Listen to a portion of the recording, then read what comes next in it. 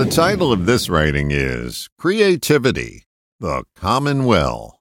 We all create something every day, whether it's a creation that benefits mankind or just plain ill will. The creative spark comes from the same source. We may consider our creations paltry or say we have none at all. That's just not accurate. If you're a living, breathing, thinking human being, you create.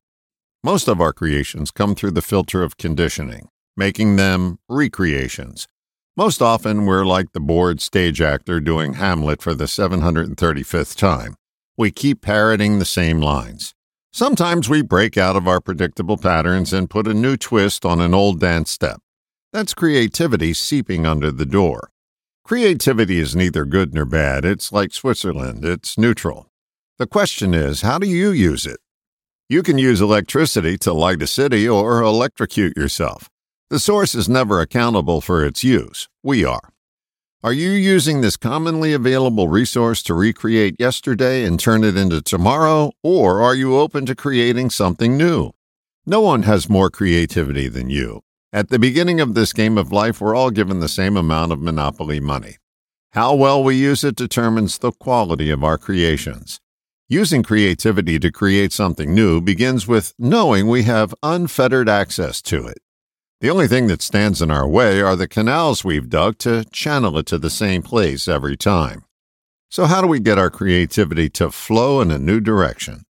For starters, notice the direction it's flowing now. We get so used to living on automatic pilot that we don't see that we've created the life we're living.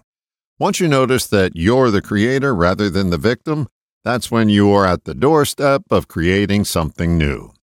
The old expression of when you find yourself in a hole, stop digging comes to mind. That means to notice where you are and also notice that you've taken part in the digging. These are the beginning steps of reconditioning. Once you've noticed and taken responsibility as to where you are, you've made a space for creativity and it begins to flow in. Instead of poor me being the foundation of your life, the act of noticing transforms it into a creative command called P-O-U-R, me, and a new foundation begins to pour.